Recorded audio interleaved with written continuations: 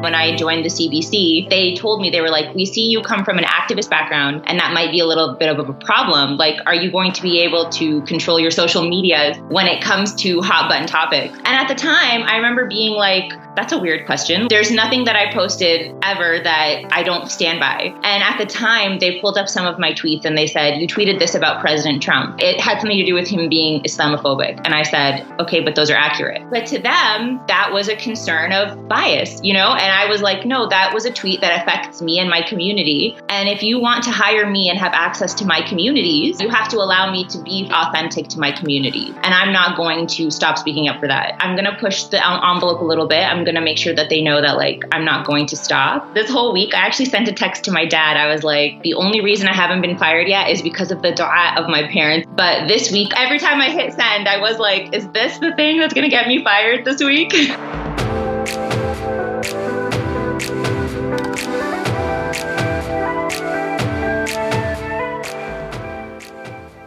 How does one lose their job for reporting the truth, yet their job description is to report the truth? Now, that's a riddle I can't seem to solve. You're listening to Unsween and Unfiltered, the podcast, episode 17 of season 3. By now, you may have heard of the open letter that was drafted by journalists urging Canadian newsrooms and editors to provide more nuanced coverage on Palestine and to also include Palestinian voices in regards to the recent attacks that have happened on Gaza, as well as the forced expulsion of the residents of Sheikh Jarrah and the ongoing ethnic cleansing. Growing up Muslim, I always felt unsettled when I would watch the news on TV. It was always the same paintbrush followed by the same brushstrokes, painting Muslims as aggressors and terrorists. This same paintbrush is also used when it comes to what is happening in Palestine, and to no surprise, Palestinians are continuously painted as the provokers and Israel as the victim. How does the media get away with writing news articles that are not always factual? And why is it that they can't say the word Palestine on air? In today's episode, I sit down with a friend of mine, Sumaya Tawba, who is a political producer in Washington, D.C.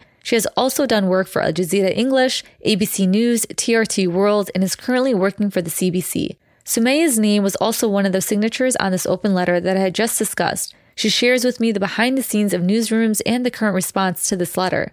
I had so many questions for Sumaya in regards to why it's so difficult for media to accurately cover what is happening in Palestine. I wanted to know why Palestine couldn't be said on air by reporters and journalists alike, and her response was a bit heartbreaking. She also discusses the roadblocks her and her peers face when challenging editors to amplify Palestinian voices and their stories.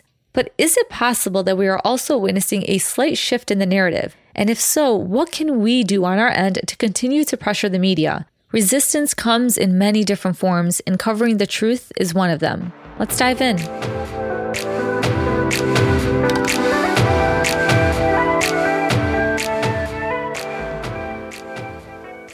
Thank you so much, Sumaya, for joining me today. This is a conversation that I honestly find so fascinating because, probably not the only person, but I am always asking why the news media doesn't report on Palestine the way we would love for it to be reported. But there's so much that goes on behind the scenes that we're not well aware of. So I'm glad that you're coming on here and we're going to discuss what happens behind the scenes, why there's so many roadblocks in discussing what is going on in Palestine, and so much more. But I would love for people to get to know you a bit better. And if you can just please, inshallah, introduce yourself. For sure. Thank you so much for having me, Dunya. I'm so excited. I'm such a huge fan of this podcast. This is so fun. I'm so happy we get to do this. Love you, Sumaya. I love you, Wallah. Okay, so my name is Sumaya Tawba. I'm an associate producer. I live in Washington, D.C. I was born in the States and I moved to Egypt when I was 6. And then I lived in Canada from the age of 15. When I was in Egypt, it was like the second Intifada was in full swing and Gaza was right there next to us. And I remember being 8 years old and being like, taking in all this information. Like, the media in Egypt is not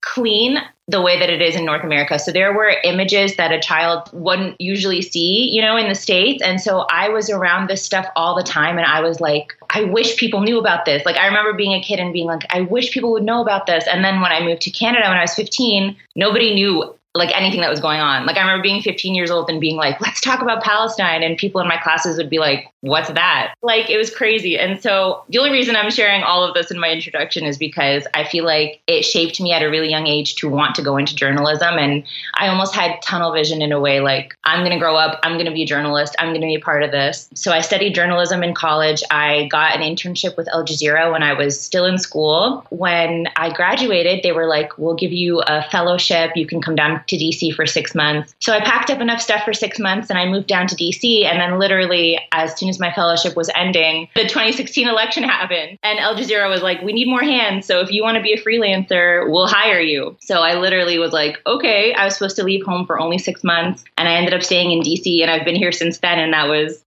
almost 5 years ago. So it's so crazy how life just works, Michelle. And I love the backstory, the backdrop, because I think that's super important as to why you aspire to be a journalist and why you are a producer right now. And Michelle, you are experienced in both national and international coverage, even from just personal experience. Oh, yeah. Yeah. So I was freelancing for Al Jazeera, but I also was freelancing for ABC News. I started freelancing for TRT World. Like, the first couple years I was in DC, I was freelancing for 3 different networks. I was bouncing around. I was doing overnight shifts. Then I would sleep for 45 minutes and then go to another network. My family was like, why are you doing this to yourself? And I was like, no, because, I want to get as much experience as I can. And every newsroom is different. And I felt like I brought something new to the table in each place. But then last year, alhamdulillah, I got hired full time by the Canadian Broadcasting Corporation, the CBC. And I've been with them for almost a year now. So the freelancing days are behind me. That's amazing. It was like, I wouldn't take it back for the world because I was in my early 20s and I really pushed myself. But looking back on it, I'm like, girl, I don't know how you did that. I honestly remember your snaps around the election time and everything, even up to just recently. Yeah, Michelle, you were working literally right around the clock. And I was getting my news coverage from you directly instead of actually tuning into the news, because it's just so interesting to see a fresh perspective. And I felt like you're really unfiltered and you are sharing how you felt about what was going on at that moment. So sometimes it's just nice to see that humanization of reporters in a way where I could see your own feelings and perspective about what is going on. Because sometimes I feel like there tends to be a filter when the cameras do go on, but I could be wrong. Again, that's why it's so important that we are talking about what's going on behind the scenes. And you did mention that, you do work for this Canadian Broadcasting Company now, which is incredible, mashallah. There was recently an open letter that has been floating around. Do you mind talking about that? And I think this is what honestly sparked this conversation as well. Yes. So just a little disclaimer, I didn't write the open letter. I do agree with the open letter. I'm not afraid to say that I did sign the open letter. I put it on my Instagram. I thought they worded a lot of things that a lot of us were feeling. The open letter didn't even come from anybody from inside the CBC. So I just want to put that out there. I don't want anybody to get in trouble. But yes, this open letter did float around. It was written by Canadian journalists, specifically to Canadian newsrooms. And it was just saying basically that in those first couple of days, May 10th, 11th, 12th, we saw a lot of coverage going on Canadian broadcasting specifically that we felt didn't fully accurately represent the situation that we were seeing. And there was a gap in Palestinian voices and Palestinian narrative. And we felt like, it's 2021. Last summer, the CBC and other Canadian networks tried really hard to accurately represent the Black Lives Matter movement. And that's a good thing, too. They tried really hard to talk to Black voices, activists, people who were familiar with the movement and the situation. And they worked really hard and they patted themselves on the back for diversifying and all that stuff. And then we felt there was a complete disconnect to how they were representing Palestine and Israel now. And so that letter went out, and I think by now it's probably gotten about over 2,000 signatures. But what we saw happening was a couple of people, and I can't speak for other networks, but I do know that at the CBC, a couple of people were pulled into meetings by their managers and were told they were going to be pulled from any coverage having to do with Palestine completely. And it was really troubling for a lot of us. A lot of people were very upset about that, for sure. Why do you think that you're doing that? Do you think they're just fearful that these people are advocating for Palestine and that kind of has never really been done before on the news? We kind of see it from our perspective. When you watch the news, it's mostly pro-Israeli, or they try to remain as neutral as possible when I don't know how many times we have to say this. And I feel like we always have to scream it from the mountaintop. Ethnic cleansing is not a complicated issue. You have an occupier and you have the occupied. You have the oppressor and the oppressed. So why can't the news media just say it like it is and report it like it is? I feel like we really want to dive in into the behind the scenes as to why this happens and why there's so many roadblocks. But what has been the response to this open letter, other than like management, obviously calling some people into their offices, which is unfortunate because, it's like what happened to the freedom of speech. But I feel like when it comes to the Palestinian issue or Palestinians in general, we're not afforded that freedom at all. I don't think this is specific to my network at all. I think a lot of networks deal with this idea of perception of bias, or like this idea of quote unquote objectivity, which is why a lot of places have really strict social media policies too. Like a lot of journalists can't even have hashtag BLM in their Twitter bios, like stuff like that. Like they are afraid that if you have any of that out there, then people will see their network as biased in any way, or they'll just perceive it. Even if the network isn't biased, they'll perceive the network as biased, and then they'll lose any kind of credibility. But objectivity in itself is like a myth, because just like me, everybody who works at any journalism network has their own lived experience, which is why I kind of wanted to talk about my lived experience in my intro, because nobody comes into a journalism network with a complete blank slate with no lived experience. Like everybody is Black or Muslim or white or Jewish. Everybody has experiences in their lives that shapes them and shapes how they perceive the world. And that'll shape what stories they think are important, what people they want to talk to. So objectivity is a lie, And so for any network to say we're objective is not true. The open letter just kind of put a spotlight on these networks and made them think, oh my God, now people will think my network is biased, which is, it doesn't,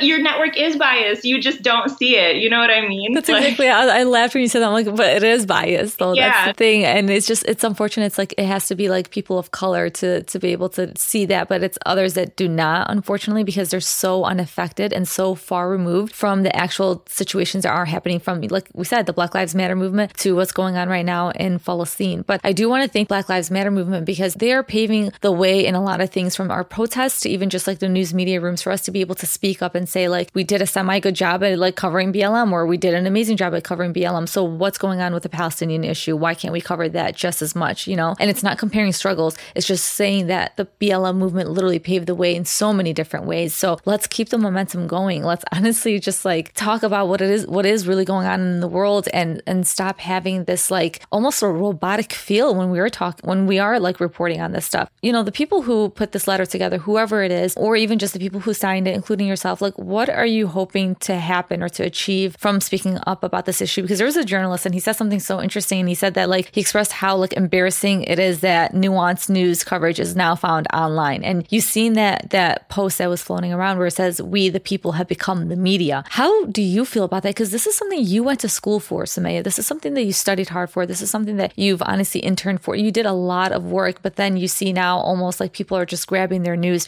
from social media instead of what we think is like reliable sources, which is news media like ABC7, Al Jazeera, all that good stuff. Honestly, I think that this is a reckoning that the news industry has been dealing with for some time, which is this disconnect between old school news mediums, which is television, radio, print, and new media, which is anything online in any kind of format, whether that's Instagram, Twitter, whatever. I think broadcast really has to find a way to like fold into it. Otherwise, it's going to die out and people will stop going to it. And the people that signed the letter, most of them are in old media. And, like myself, we love the work that we do. And 90% of the time, 95% of the time, I'm really proud of it. I wouldn't do what I do unashamed and like talk about it and be so vocal about it if I didn't love it and I wasn't proud of it. And so when we criticize, it's out of love. It's out of like a dream of making it better. And that's something that I wish management understood, which is like they see it as we're trying to hurt an establishment,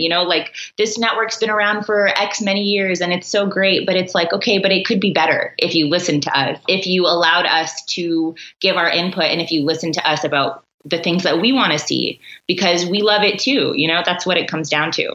I think we're in the midst of like cancel culture, and it's crazy that these news agencies think that they're going to be canceled, but it's not about being canceled. It's like, can we get to a point where we can criticize one another to better one another? When I criticize news media, like I really don't want to take away from the Muslim journalists, even just in general, journalists who are advocating for Palestine or real issues like BLM. Like I don't want to take that away, because you guys are working tirelessly behind the scenes. I think as a whole, that's who we're criticizing. It's just media coverage in general and how biased it is and how at times it's neutral. We were just talking about this, how the AP fired a journalist journalist, and her name was Emily Wilder, I believe, after old social media post of hers resurfaced. And all she was just basically pro-Palestine. But I think it kind of like ties back into what you said, that you can't be biased on your social media. You can't show that you're for a certain advocacy group or you're advocating for a certain group of people. But I feel like it's a little hypocritical because you don't see that happening to those who are part of Hilal. We know what Hilal is. You don't see that happening to people who are in pro-Israeli groups in their college campuses or anything like that. Like I said, why is it when it comes to freedom of speech, we're not afforded that right, but other groups are? Have you ever feared getting fired for just speaking up about Palestine or just any other issue in general? And like, how do you feel about Emily like being fired just like that, just because of her social media post?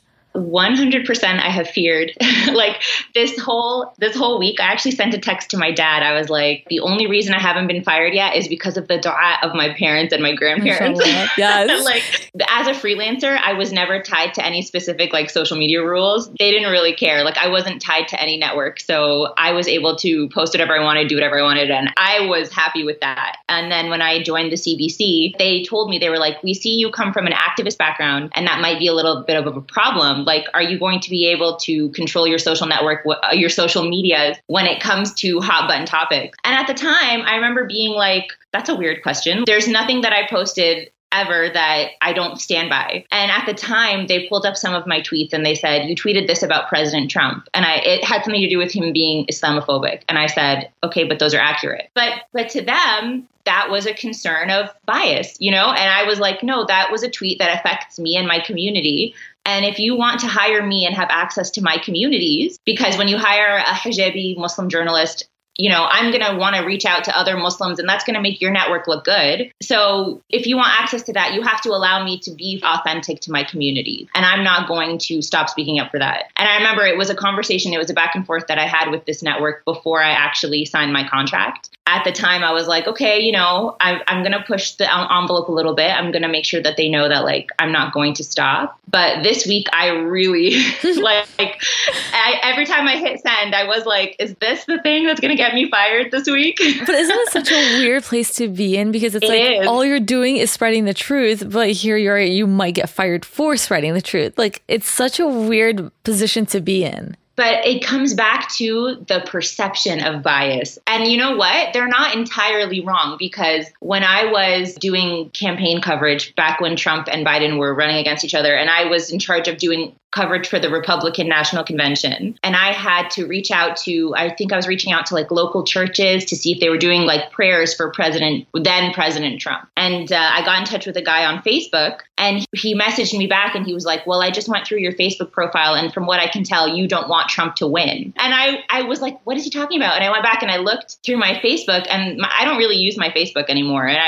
it was like pictures of my family, pictures of Eid. And then I noticed on my cover photos, like if you flip through my cover photos, one of them was like a headline where all the news people were like laughing at something Trump said. I think that was my cover photo for 5 minutes back in like 2014 or something. And I was like, wow, like, you know what? If that was my cover photo now, he probably wouldn't have answered my messages at all. So it's not that they care what I tweet for them. They care because they think that someone else will see it and not want to talk to them or not trust them because of me. I'm a representation of their network. That makes sense.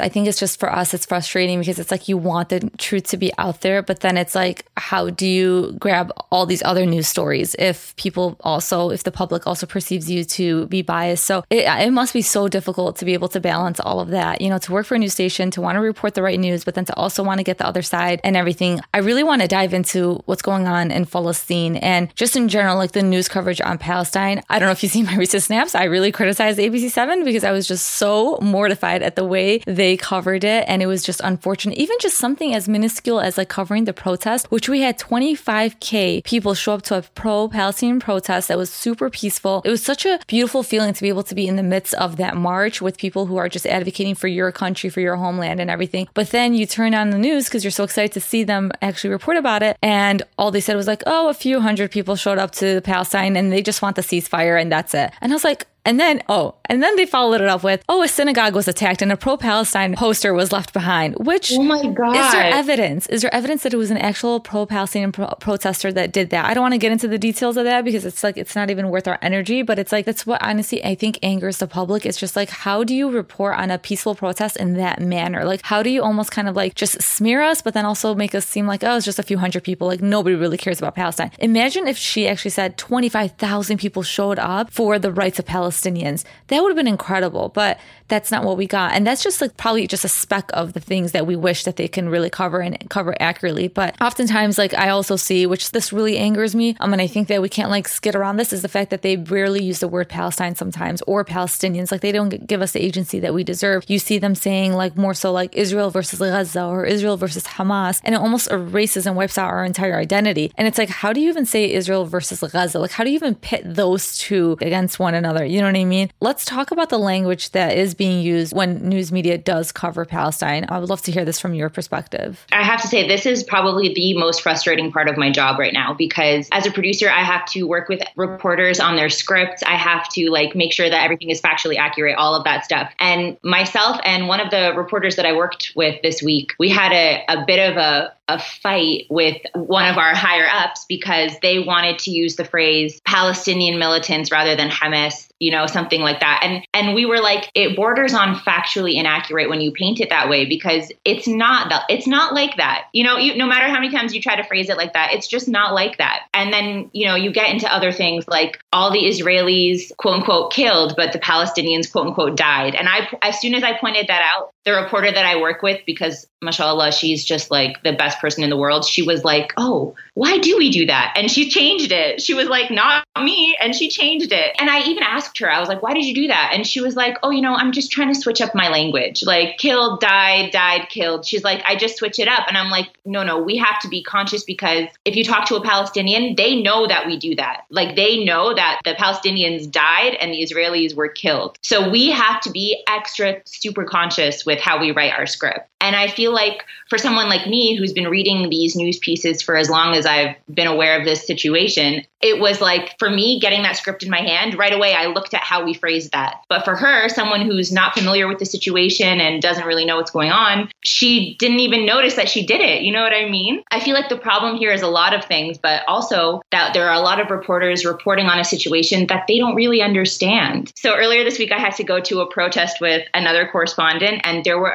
of course, a lot of signs that said, like, this is the ongoing Nakba. And she turned to me and she was like, what's a Nakba? My heart kind of stopped, because I was like, this is a correspondent who has decades of experience, like decades. And she has been to the Middle East several times and she's done so much work. And I was like, I sounded like an encyclopedia. I was like, it translates to catastrophe. And it's what happened in 1948 when the Palestinians were forced to leave their homes. Like I literally just spouted off all this information. And I noticed there is such a disconnect that these reporters who are in North America and, you know, aren't foreign correspondents, and it's not their job to be experts on everything. But if you're given a story, you should have a basic understanding of the context and the genesis of the situation. And that doesn't happen. So when they write these stories, they see it as a story about 10 days of conflict. But when we read them, we know all the history, we know all the context. So for us, this is the next chapter. I feel like the language thing is tricky because every newsroom has its own guide. And like, if you go to Al Jazeera, they have no problem saying Palestine. Their guide is amazing. When I worked there, it was a dream. They were so careful about, instead of using refugee, you use the word migrant, or you know, they work really hard to humanize people. But in other newsrooms, it's not like that. And there's less of an understanding of that context and where all these situations come from. I think, inshallah, with time and with people like me and my colleagues who do know the context and do know the situation, when we start to speak up more and we start to climb the ladder of the hierarchy, if I don't get fired, inshallah, everybody make dua for Sumaya.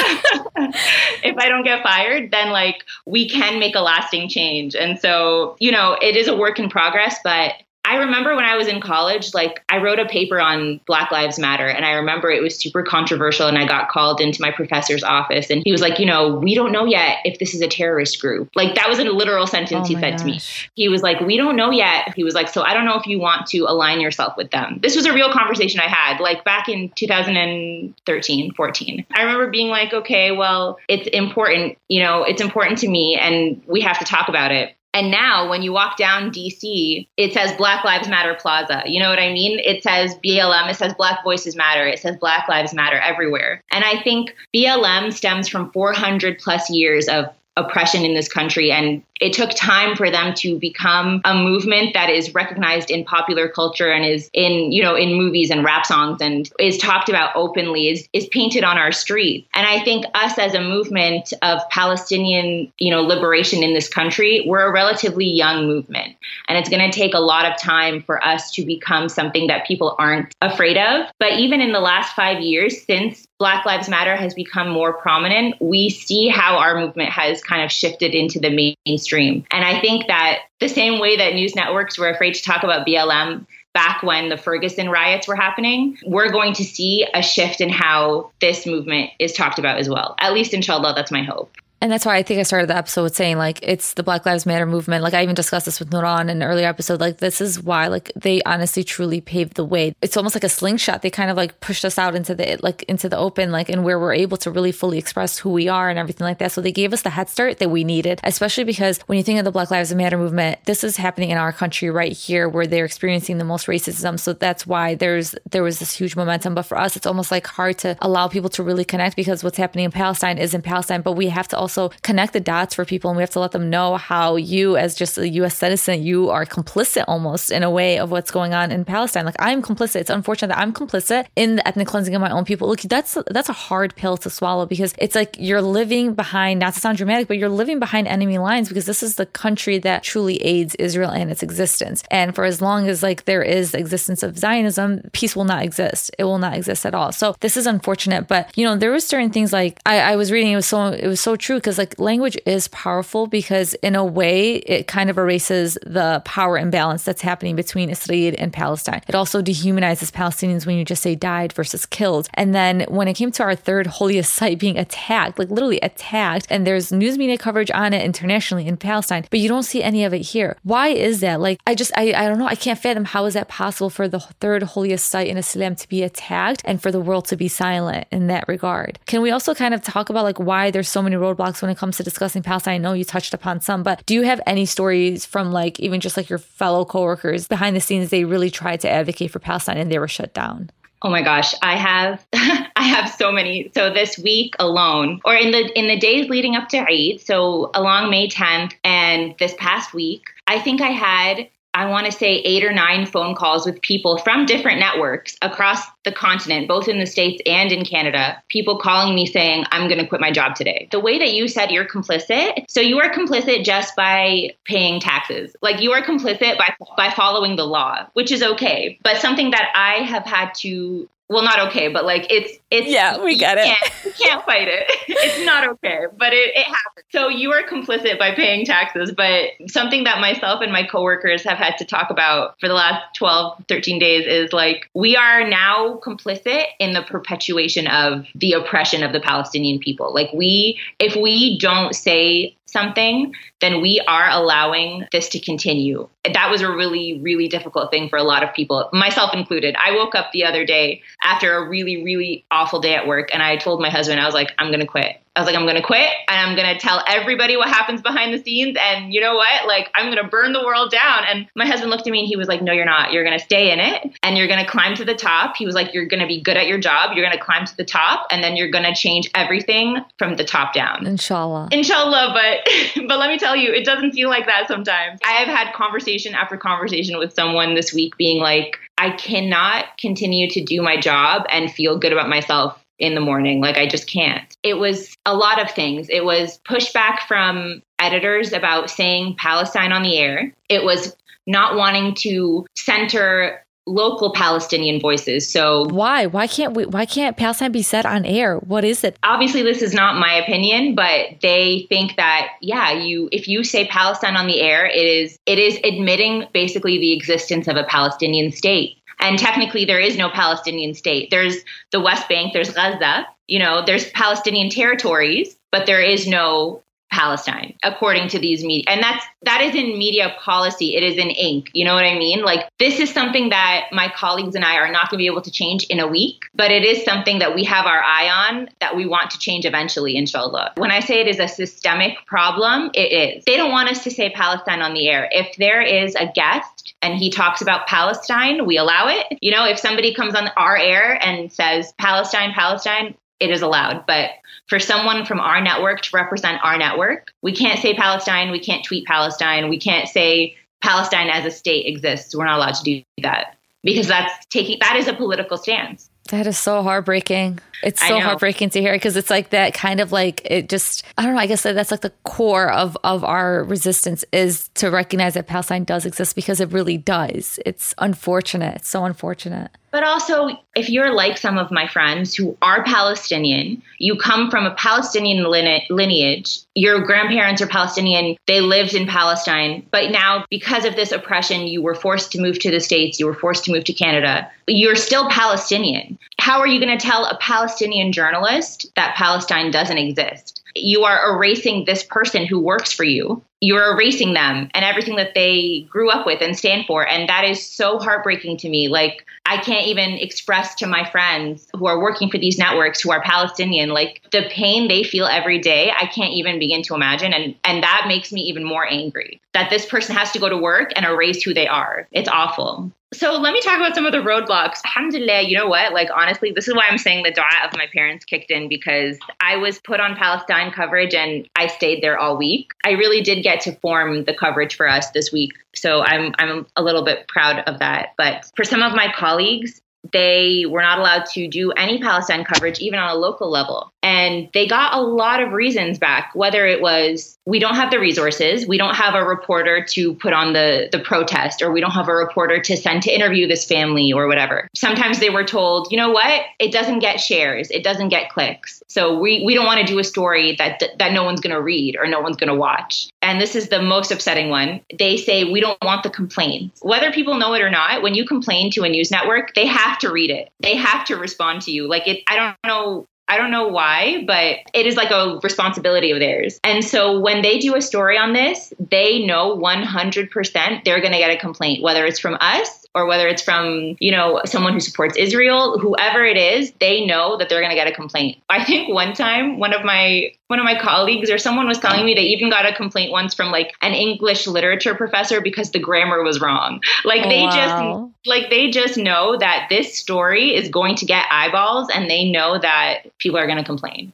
Are they aware of like the social media complaints? Because like, obviously, like, that's me. But now if I know that they actually do read complaints, I'm gonna definitely be drafting letters. Sumaya, you're like creating a monster here, but I did not actually know. I thought that for some reason they probably just ignore that. But what about social media tags and complaints? Are they even aware of that, or is that maybe just too much at once? And because of social media, sometimes our stories do obviously disappear too. Yeah, social media is different because I'm not aware of how each news network handles social media, whether they have one specific person or whether it's a department. So for my network specifically, I know that they have one person who is responsible for any complaint from anywhere. This week, when people were coming to me who weren't in journalism and were saying like, why did you guys report this? Why did you do this? I literally just said, email this person. And that person is going to hate me forever because they got a record-breaking amount of complaints this week. But it is their job to hear these complaints, and it is the audience's job to keep them in line. Otherwise, the news can report whatever they want. The media can report whatever it wants. They have to know that they are also being held accountable, the same way politicians are held accountable. The public has to let them know that, like, what you're saying is not fair. It's not accurate. And so I don't feel a lot of guilt when I share that email address. That's amazing. Do you think, though, that, okay, if they receive so many complaints, like maybe it's hard for you to speak on behalf of other news stations because it's just like, do you think that they will actively actually change if there was like a surge and a surplus of like complaints sent to them in regards to how they're covering Palestine? Because recently, and this was very disheartening to see, but, and again, it's like thanks to social media, and it's so unfortunate because you don't want to just grab all your news from social media. You want to grab it from the actual news media stations. But this is how they reported it. I believe it was in Canada. It was actually in Canada, where there was a group of protesters. I believe they were leaving the protest, or pro-Palestinian supporters, of course. They were leaving the protest. They got antagonized by JDL. There was a guy, a bunch of them actually, with knives and bats, and they started antagonizing these protesters. And then all the news media reports is when the protesters actually attacked one of the JDL members. And the way they titled it, they said, pro-Palestinian protesters attacked elderly man. You dig a little bit deeper, not that deep, because thank God for social media, you see the whole video of what happened. They were JDL members. He had a knife. He tried to attack them. Somehow his entourage left him alone, and the pro-Palestinian protesters were defending themselves. Why can't we, and that's another word, why can't we be allowed the ability to defend ourselves? And it's like we always see that meme where it's like all the cameras are like facing Gaza when Gaza is like sending their rockets, but you don't see what's behind the news media, which is Israel basically sending over all their rockets, and then they have the Iron Dome. So it's like, it's unfortunate that sometimes you do see that one-sided. Like, how do you feel about that, especially even just like that specific story that happened in Canada? So that story actually is funny that you bring up, because my news network was one of the first to report that that was inaccurate. And the way that that happened is because as a result of all of this, myself and a group of other colleagues are now in a WhatsApp group. Like, as soon as our coverage started, I messaged one person and was like, our coverage is wrong. Like, we need to do something. She was like, yeah, I agree with you. And then slowly and surely, by the end of like literally 24 hours, there was 40 of us in a group, and we were all sharing what was the response we were getting back, the pushback we were getting back from our editors. You know, who can we talk to? Who are voices that are good to listen to? So somebody sent that video in the group and said, you know, this just happened. People are saying pro-Palestinian protesters, but I think this guy is JDL. And so we all pooled our resources, and we were able to hunt down like information that proved that he was JDL. And then that's how our network was the first to say, this is suspicious, you know, this is reported inaccurately, and here's what actually happened. That story is a great example of just how things are changing. There are people behind the scenes who are like actively trying to better the situation. But it's kind of like me and you were saying at the beginning of this call, like the idea that we always have to put a disclaimer, like we are not an anti-Semitic movement, and we are against racism in any form, and or discrimination in any form. Like, that's not what we're about. It breaks my heart. But like, these protests made me nervous. You know, I felt like it was only a matter of time before a video like that surfaced. And I'm just so grateful that the one that got the most attention ended up being fake. And you don't know who's antagonizing these pro-Palestinian protesters, because some of them are bringing out their cameras after the fact of maybe they're hurling all these racist remarks towards the pro-Palestinian protesters. And I think as a Palestinian protester, if you're being attacked, you have the right to defend yourself. When it comes to the Palestinian movement, it's like we can't resist. We just basically have to just lay there and just take it all. And that's not okay. So I really commend you for doing all the work that you do, for having such a huge impact on your specific news station, for being able to kind of like reel in the facts and make sure that people are like, you know, held accountable for the way that they report, because I think it's so important. I'm glad that your news station was one of the first to report this story accurately, because it's unfortunate. Like, I'm starting to see all these anti-Semitic posts and stuff like that. We're Semites ourselves. I can't be anti-Semitic when I'm a Semite. Like, it just, and people don't understand. They think that's just reserved for anyone who's Jewish. It's like, no, but we're Semites as well. So we can't be anti-ourselves. Like, so much of these narratives have been ingrained in our minds that like, even you forget that you're a Semite yourself. And then like, even just Hamas in general, like they want you to believe that it's a terrorist organization, that like you feel weird saying I support Hamas. Like, it's certain things like that. It's like you have to kind of like sit back and really think about, like, even you yourself, you have to learn too. Like, even if I'm a Palestinian, I'm still learning a lot of what's going on behind the scenes of our history and how I can better like refute all these false claims. But this was such a perfect transition into realizing that there is actually a shift happening. As much as like we do see a lot of biases happening in the news media, even though that's not what they want, but unfortunately it seems that way, there there is a shift happening. Like you have Miriam Barghouti who said something along the lines of like, Israel's the only ally of American white supremacy in the Middle East. And that's why the U.S. allies itself with Israel. Like that's something that you would have never heard years ago before. You know, she even called the U.S. to be more accountable and not just use words such as deeply concerned and we condemn this and that. No, she's like, you know, they need to be held accountable for like using live ammunition on children. If people really want to talk about de-escalation, they need to talk about that. They can't just say both sides. We can't both sides / all lives matter this situation that's happening. And another thing that I thought was so powerful and like we just talked about, she also like called out the reporter for saying Israeli Arab. She's like, no, you can say Palestinian. Like that's who they are. But now it's so interesting to see that they're not allowed to say Palestine, but she was. And I'm glad that she was able to call it out. So that was just like such a prime example of what you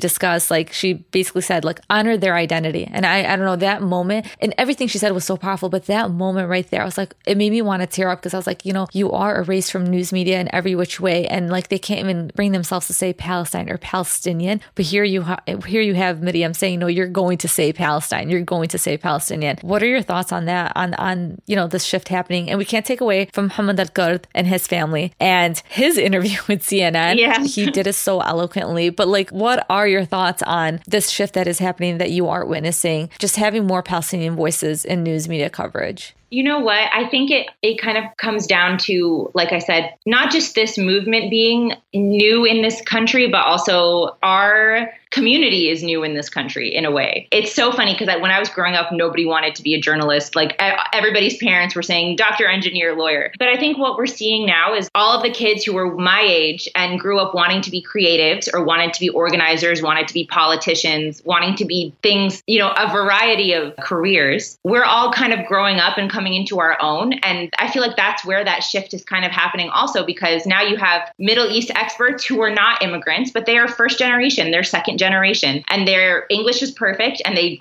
are American educated, they're Canadian educated. So in the eyes of media networks, they're trusted, you know, they're one of you, they're one of us. They're able to go on the air and say, Palestine is real, like Palestine exists. This is the Palestinian narrative. Without that voice, I feel like the news network would look at it as a foreign problem. But because we have so many people who are born and raised American and they still identify as Palestinian, it causes people to be like, whoa, this is a problem that we have to face. It's here. It's, you know, it's one of us. It's American. You know, it is what it is. And that's where you see also we have on social media more graphics, infographics, and more things to kind of break down the problem, contextualize it. And you see, like I said, organizers who are now my age in their late 20s, early 30s, who have been organizing for 10 plus years. So when something happens, they snap into action. They know what to do. This movement has kind of matured with us and has grown up with us. And so we are able to work in a way that is not new to us. We're not like little kids anymore. And on top of that, there's so much more intersectionality and so much work happening with other movements that we were able to put our hand across and like reach out to other groups, other movements, and we see how our oppression is all linked. These protests that I've been seeing are the most diverse crowds I've ever seen for Palestine protests. When I was growing up and I was in Canada, the Palestine protests would be 50 people, all Arabs, chanting in Arabic. Yes. You know, like my mom was telling me her chants. I was just like, can I say these chants? I'm like, well, now I think they kind of changed, Mom. Like, but like you can definitely come through and, you know. You know what? There's nothing wrong with, you have to keep the heritage alive. Yes. So there's nothing wrong with like Gaza, Hurriya, you know, yes. Like, and I want to honor that, but we also have to recognize that in order for us to be intersectional, we have to use English, mm-hmm. You know, like we have to be able to bring people in because we have allies now and they want to support us. And so we can't be exclusive. We have to be able to like work with everyone. Exactly. Like it's not being discriminatory about like just only Arab speaking or our parents or anything like that. But like I literally was just discussing this with a friend Sumaya. Like we both agree, like we need to be able to be very inclusive if we want other people to join our movement and not just have Arab voices. Like we need to diversify this movement as much as possible because it does impact us on so many levels and impacts so many different people. And we need to reel them in rather than push them out. Exactly. And so I think that there's a big shift happening from all of those avenues, from us growing up, from intersectionality, from American born Palestinians and Arabs who are now in careers able to speak on the air about this, in an expert way. But I think I don't want to take away from the hundreds of people that I've been in touch with now who are also journalists who are like me. We're starting off in their careers, but now have a stronger foothold in the industry. And people want to know what we think. The same way that I've been reached out to by so many young Muslim or non-Muslim journalists who are allies, I've also been reached out to a lot of higher ups, a lot of people who have senior positions at other networks and at my network. And they'll say to me, you know what, I trust your judgment. You're good at your job. What should we be doing differently? What are we doing wrong? And I think the way that the news has covered this issue before is just because that's the way that they've always done it. And now there's an opportunity for them to look internally and realize that there's a problem. And I think that some networks will step up to the challenge. We saw Sky News had amazing coverage these past couple days. They did great work. And even CNN, by diversifying the guests that they allowed on their air, did a great job too. We saw Vice, Lama Al-Arian, I think her name is. She had an amazing documentary. I watched the whole thing. I couldn't stop. It was so fabulous. I think we are starting to see it change the industry in a way. And it will continue to change as myself and my colleagues grow up and get higher positions and have more of an influence. So I am super optimistic, inshallah. All the people that called me and said, I'm going to quit this week, none of them quit. Because we need you guys. We really do. Honestly, and that's what I said to them. One of my friends, he's such a good friend of mine. We went to grad school together. He wrote a story about the intersectionality between the Palestinian movement and BLM. There was a lot of back and forth about whether or not he should include Jewish voices in the piece. And he felt like there wasn't a genuine space for that aspect in the story. But in order to represent both sides evenly, he included it.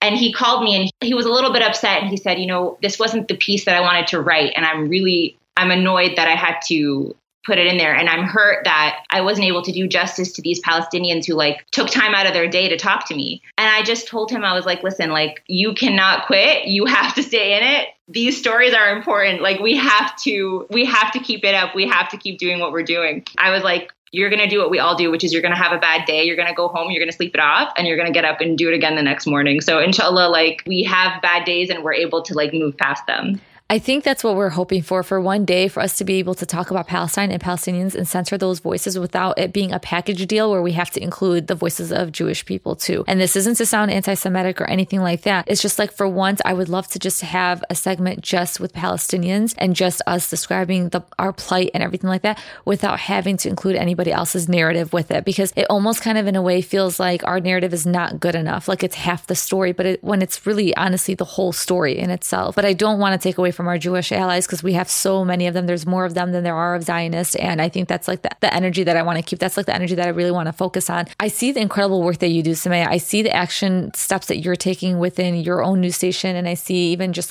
your other coworkers and what they're doing and your peers. What is it that we, the public, the audience can do? Because other than, myself complaining about the news media, what is that I can do to be able to start witnessing a change, a shift in change? Because we are, like I said, we are witnessing this shift in the narrative. But if we want to escalate it, what can we do on our part instead of just sitting back and complaining about the news media? I think when it comes to the news specifically, we have to learn as a community to maintain a relationship with our local stations and our national stations, because I think a lot of news networks are going to stop covering it now because there's a ceasefire. And just because there's a ceasefire doesn't mean the occupation is gone, doesn't mean that Palestinians are living a normal life. We have to advocate for continual coverage. And that might mean asking networks to open a bureau in the Middle East. Some networks don't have bureaus in the Middle East, and they'll fly reporters in at the last second. And that reporter doesn't really know what's going on, doesn't understand the context, has to catch up on the flight over. There are so many ways that we could improve our coverage. And some of that you need money for.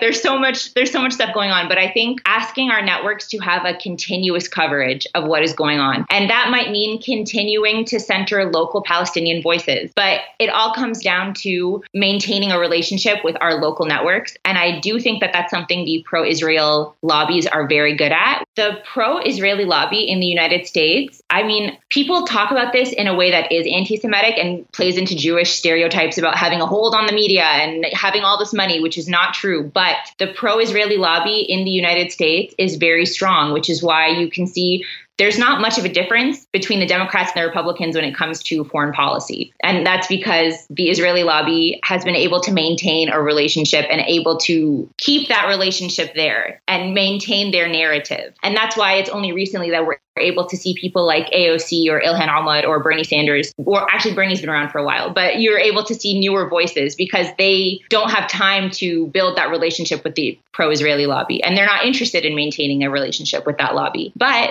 the pro-Israel lobby has been able to maintain a relationship and maintain funding to a lot of places. And that continues to allow their version of events on the air. And it's something that I think we as a community have to learn how to do as well. I'm not an expert on that. I don't really know how to do that. It's also because I think just marginalized groups of people just don't have trust in certain things. And I think that's the first thing that we do. I'm not speaking on behalf of everyone, but the first thing that I do is I write off whoever I feel didn't cover me right or isn't supporting pro-Palestine. But I think when it comes to the Israel lobby, that's not what they do. They stay on that person. They keep them on their toes until they hear what they want to hear. That's where we need to start focusing our attention on. And it's really difficult because, again, as a marginalized group of people, you've always been shut out. And now here you are trying to almost work your way back into something that you don't trust anymore, if that makes sense. So it's I definitely understand where you're coming from when you're talking about the Israel lobby and how they make sure they work around the clock to keep people on their toes. And I think sometimes when it comes to us in the Palestinian movement, when it comes to the news, the majority of the time when I'm paying attention to it is if Palestine is really on the news, and it's that, and then that's when I critique it, but it's it should be critiqued all year round. You know what I mean? Yeah. You have to you phrased it so perfectly. I think I do this too. And I feel like us as a community post 9/11, we almost detached from the media completely because we were they don't represent us properly. So why are we going to tune in? You know? And that relationship of distrust has been there for decades. So it's why would we even listen to you? Why would we even trust what you say? I don't know a single Arab who reads the news and is this is 100% accurate. You Never know in my life. Never. But what we have to do, it's exactly what you said. What we have to do is not write it off, but rather we have to be vocal about when we're not happy, because that's when they're oh, these people are actually paying attention to what we say. They're holding us accountable. We have to be better at what we do. Otherwise, we're going to have to deal with all this paperwork. And I know that sounds crazy, but that's literally what they care about is the paperwork. When you complain, there is a lot of paperwork that goes into it. And you guys heard Sumaya. Everybody write a complete letter right now. Everybody that downloads and listens to the episode, you better write a complete letter. Sumaya's I'm going to kill you, Dunya. No, honestly, the thing that's so funny is that's all I've been telling people to do. Every time someone, because Arabs are hilarious, something on any news network anywhere is inaccurate. And then I get a call Sumaya, why did you guys say this? I'm I'm not responsible for friggin' CNN. You know? Exactly. Why are you calling me? So I just tell everyone, look up who the person is to complain to and then flood their inbox, flood their voicemail, because you know what? It does make a difference. It does. It really does, because they start to realize wow, these people do actually care and they do want their voices to be heard. And this is not a movement that we want to be against. That's the thing. You got to look at it as that's why it's just so important when we stand together and we're unified and we're all on the same page. Even just recently, even writing letters to our local representatives, congresswomen and men. And that's what's so important. Us being able to vocalize why we're hurting and what change we need to see. I think it's really important that we always stand together. So I think it's time that we're more active. And I do see it, mashallah. I do see that a lot of people are taking the steps necessary to see the change that we want to see. So I really, really want to thank you, Sumaya. This was such an interesting episode. I've always been fascinated by this topic. Well, fascinated is a nice word. I was always just angered by this topic. Why aren't we covered? But I've learned so much from you right now. And inshallah, the narrative continues to shift. Inshallah, we do see more Palestinian voices. Inshallah, just in general, just any oppressed group to be able to be highlighted in the best way possible. Like I said, I really want to thank you for your time, for your efforts, for your voice in these newsrooms, and for you even just challenge your employers and whoever you're working for. It doesn't matter who you're working for, but to always have your voice heard and to also be our voice as well. And it's just incredible and it's powerful. And that's why I want it to be a two-way street where it's not just you doing all the work and having that responsibility. It's also up to us to be able to see the change and make the change that we want to see. So thank you. Is there a way that people can reach out to you to support you? Not even just reach out to you, but just to follow your work? Is it just on Instagram? You can follow my Instagram. I think my Instagram is probably my most authentic voice. My Twitter is watched. Yes. So I tend not to tweet as much as I would like My Facebook, I don't really use at all. So Instagram is probably the best way. And I'll definitely tag it. Thank you so much, Sumaya. I learned a lot from you, and I hope a lot of people benefit from this episode and that we kind of look at the media from a different lens. No pun intended, basically. But I just absolutely love this. And I think the more conversations that we have about this, the more educated we are and the more that we can mobilize our movement and inshallah, like I said, see the change that we want to see, inshallah. Inshallah. Thank you for having me. This was a much nicer outro than I deserve. Like, no, it's honestly not just me. Like, there are so many journalists right now who have been fighting like tirelessly to the point of exhaustion. I know that it looks bad on the screen, but behind the screen is like so much more work. If there's just one thing that I could get out to everybody who's going to listen is like, this movement needs everybody in every possible avenue. So if you have a strength, if that's art, if that's media, if that's writing, if that's makeup, if that's whatever, like follow the thing that you're strongest at and use that to contribute to the Palestinian liberation movement, because we need people from every possible way. That to me, I think the diversity and just how we approach it is what's making the biggest change right now. And I can't wait to see, inshallah, in like 5 years, 10 years, how our movement has grown. That was such a powerful way to end it. That's so true. Everybody, we live in a social media world. We all have an audience. Even if it's not a huge audience, we all have an audience. So impact your audience, educate your audience as much as you can. Honestly, like this is the time that we need to use our voices. And I think we need to keep the momentum going. And I can't stress that enough. And I think a lot of people are jumping onto this movement and it's incredible to see. And it's just so incredible to witness the changes that we're seeing right now. And again, thank you, Sumaya. I know you don't think it's all on you, but wallah, mashallah, you do a lot of great work. I've been following you for a few years now. And I just always I'm in awe in how you report and how authentic you are and how you put your emotions into it. And sometimes we need to see that. I think a lot of times it's just like this robotic feel wherever we go. Like we need to be able to be human again and be real. And I absolutely love just how authentic and how raw you are. So thank you so much, Sumaya. Thank you for this conversation. Thank you for even thinking about this topic. This is something I complain about all the time. I never even thought of making a podcast episode about it. So I'm always learning from you. Mashallah. Thank you, Sumaya. Thank you. Alhamdulillah. I hope I did it justice. You did.